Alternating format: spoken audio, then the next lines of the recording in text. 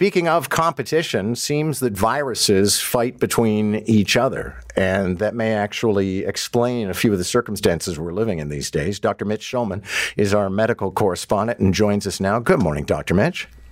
Good morning to you, sir. Have a happy Monday. Thank you. Hopefully a virus-free Monday, because one of the things that's preoccupying people is the simultaneous existence of the common flu, which is back, obviously, it's seasonal, COVID, and this respiratory virus. But do these guys actually all compete with each other? They do, and it's really fascinating. And you knew this. You knew this because even if we were just talking about COVID, the different variants of COVID were competed with each other. Remember, as we're dealing with it, as each new mutant variant popped out, it would push out of the way the previous ones and become the dominant form. It's sort of like a viral version of King of the Castle.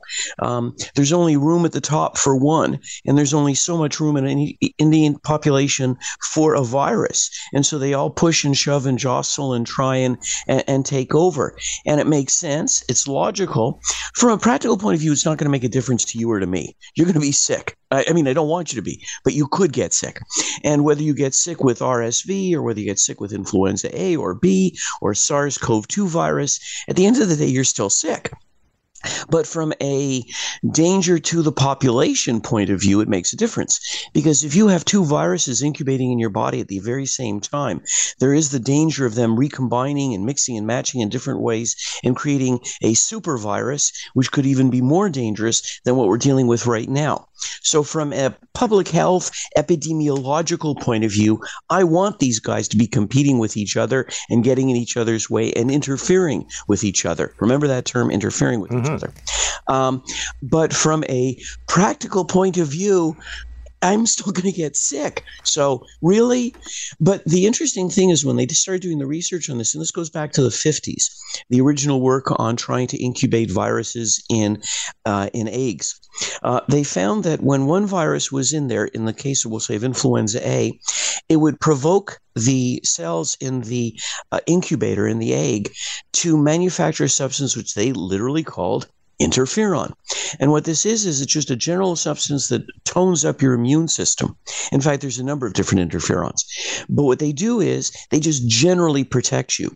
And so what happens is if you have the right type of virus circulating in your body, it stimulates the production within your body of the interferons, and they keep other viruses from getting a toehold. So it doesn't protect you from the virus you're suffering from, but keeps you from getting more than one virus at one time.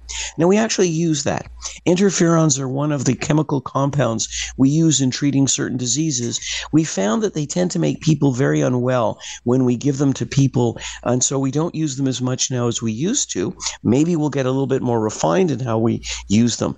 There's some of the reasons why when you get an infection and your body manufactures interferons, your temperature goes up, you get the muscle aches and pains.